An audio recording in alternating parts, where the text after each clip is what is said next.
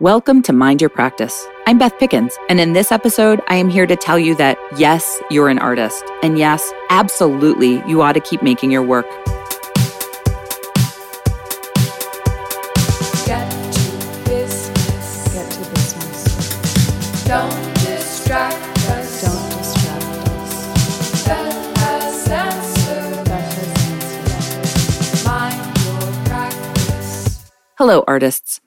Many years ago, as I was forming my consultation practice, I considered the identity label of artist. Who or what was an artist really? This was a central question for me because I knew in my gut that artists were the population I wanted to serve and work with. So I needed to sort through my understanding of what fundamentally makes a person an artist and what that could mean for our work together. I wrestled with the label in conversations with artists all around me, observing their lives, reading memoirs and biographies, and listening intently to messages about their experiences, fears, and dreams. What I came to understand was this. Artists are people who are profoundly, deeply compelled to make their creative work. For artists, I realized a creative practice was an essential way they could take care of themselves, how they could communicate and connect.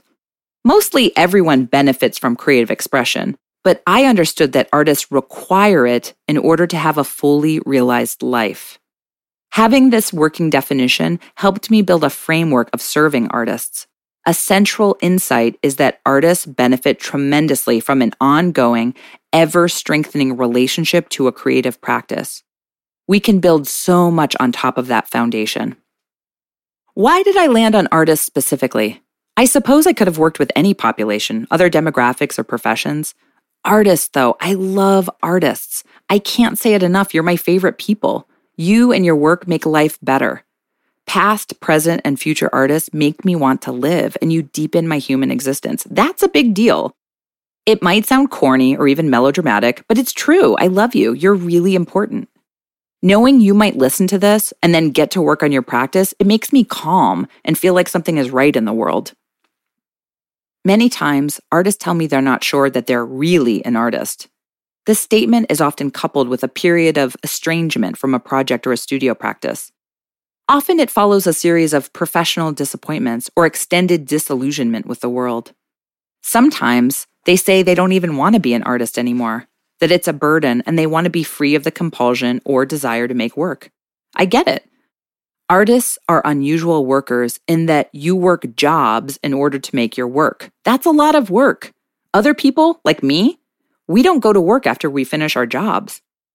The truth is, I think artists can't rid themselves of the compulsion to make creative work. So we have to make peace with this reality and find a sustainable solution to have a manageable practice. I suppose being an artist includes a healthy dose of acceptance.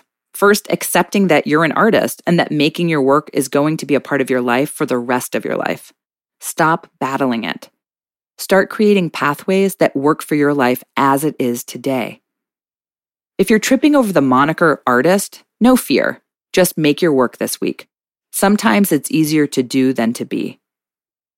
Okay, let's talk about your homework. Just for today, make artist a primary identity by calling yourself that. If someone asks what you do, say, I'm an artist. It doesn't matter how you make money. Next, however much time you plan to give to your creative practice this week, how about you tack on a little extra, like you're tipping yourself, but with time?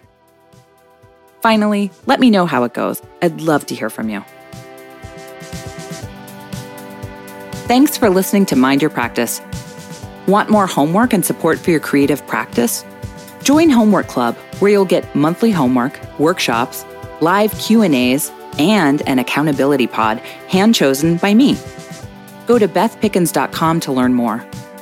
You can find me on Instagram at Beth Pickens Consulting.